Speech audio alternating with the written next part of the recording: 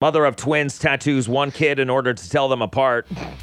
She tattooed one kid because he has a medical condition and needs a daily shot. Ooh, yeah, that's important. So one day, Grandma came over to babysit and gave the wrong twin a shot of medicine. Ended up in the ER.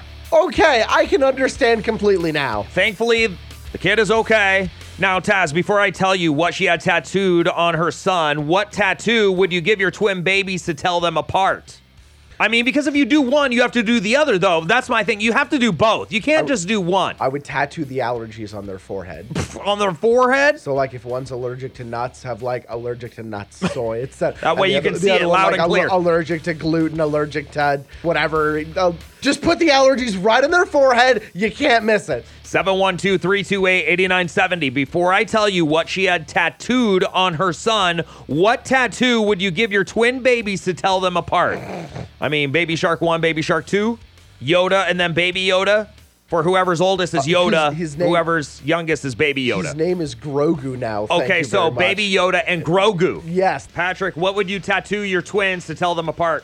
No other option other than thing 1 and thing 2. Yeah. Now, where do you put the tattoos? Not on their forehead.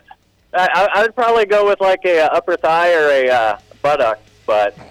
Upper thigh or butt? Yeah, but that means every time you have to tell them apart, they have to flash you.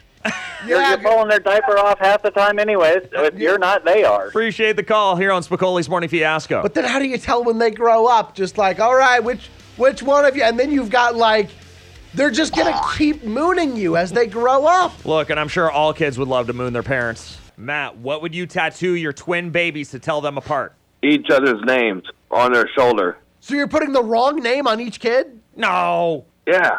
Wait, what? Yeah, you said each other's names. Why each other's names? No, it'd be fun. It'll mess with teachers. It'll mess with counselors. That's fun. Yeah, it's fun. It's not confusing at all. Yeah. Hi, the River. Who's this? Hi, this is Taya. What would you tattoo on your twins to tell them apart?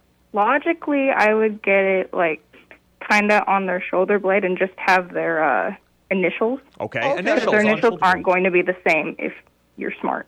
Well, if you're smart. Look, parenting is hard. We are not smart. Hey, this is Jay, your friendly trucker. Hey, what up, Jay? You tell us, what would you tattoo your twins to tell them apart? I would put main baby, backup baby, just like QBs. What? Main baby, backup baby?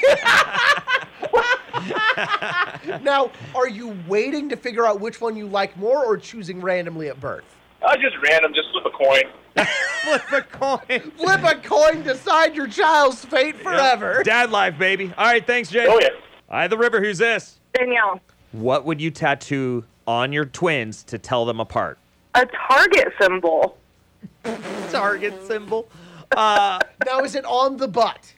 Probably not. Either the upper arm, like where your bicep is, or like your thigh. Okay, one is called Target, the other is called Target. Oh, I was going to say the other's called Walmart.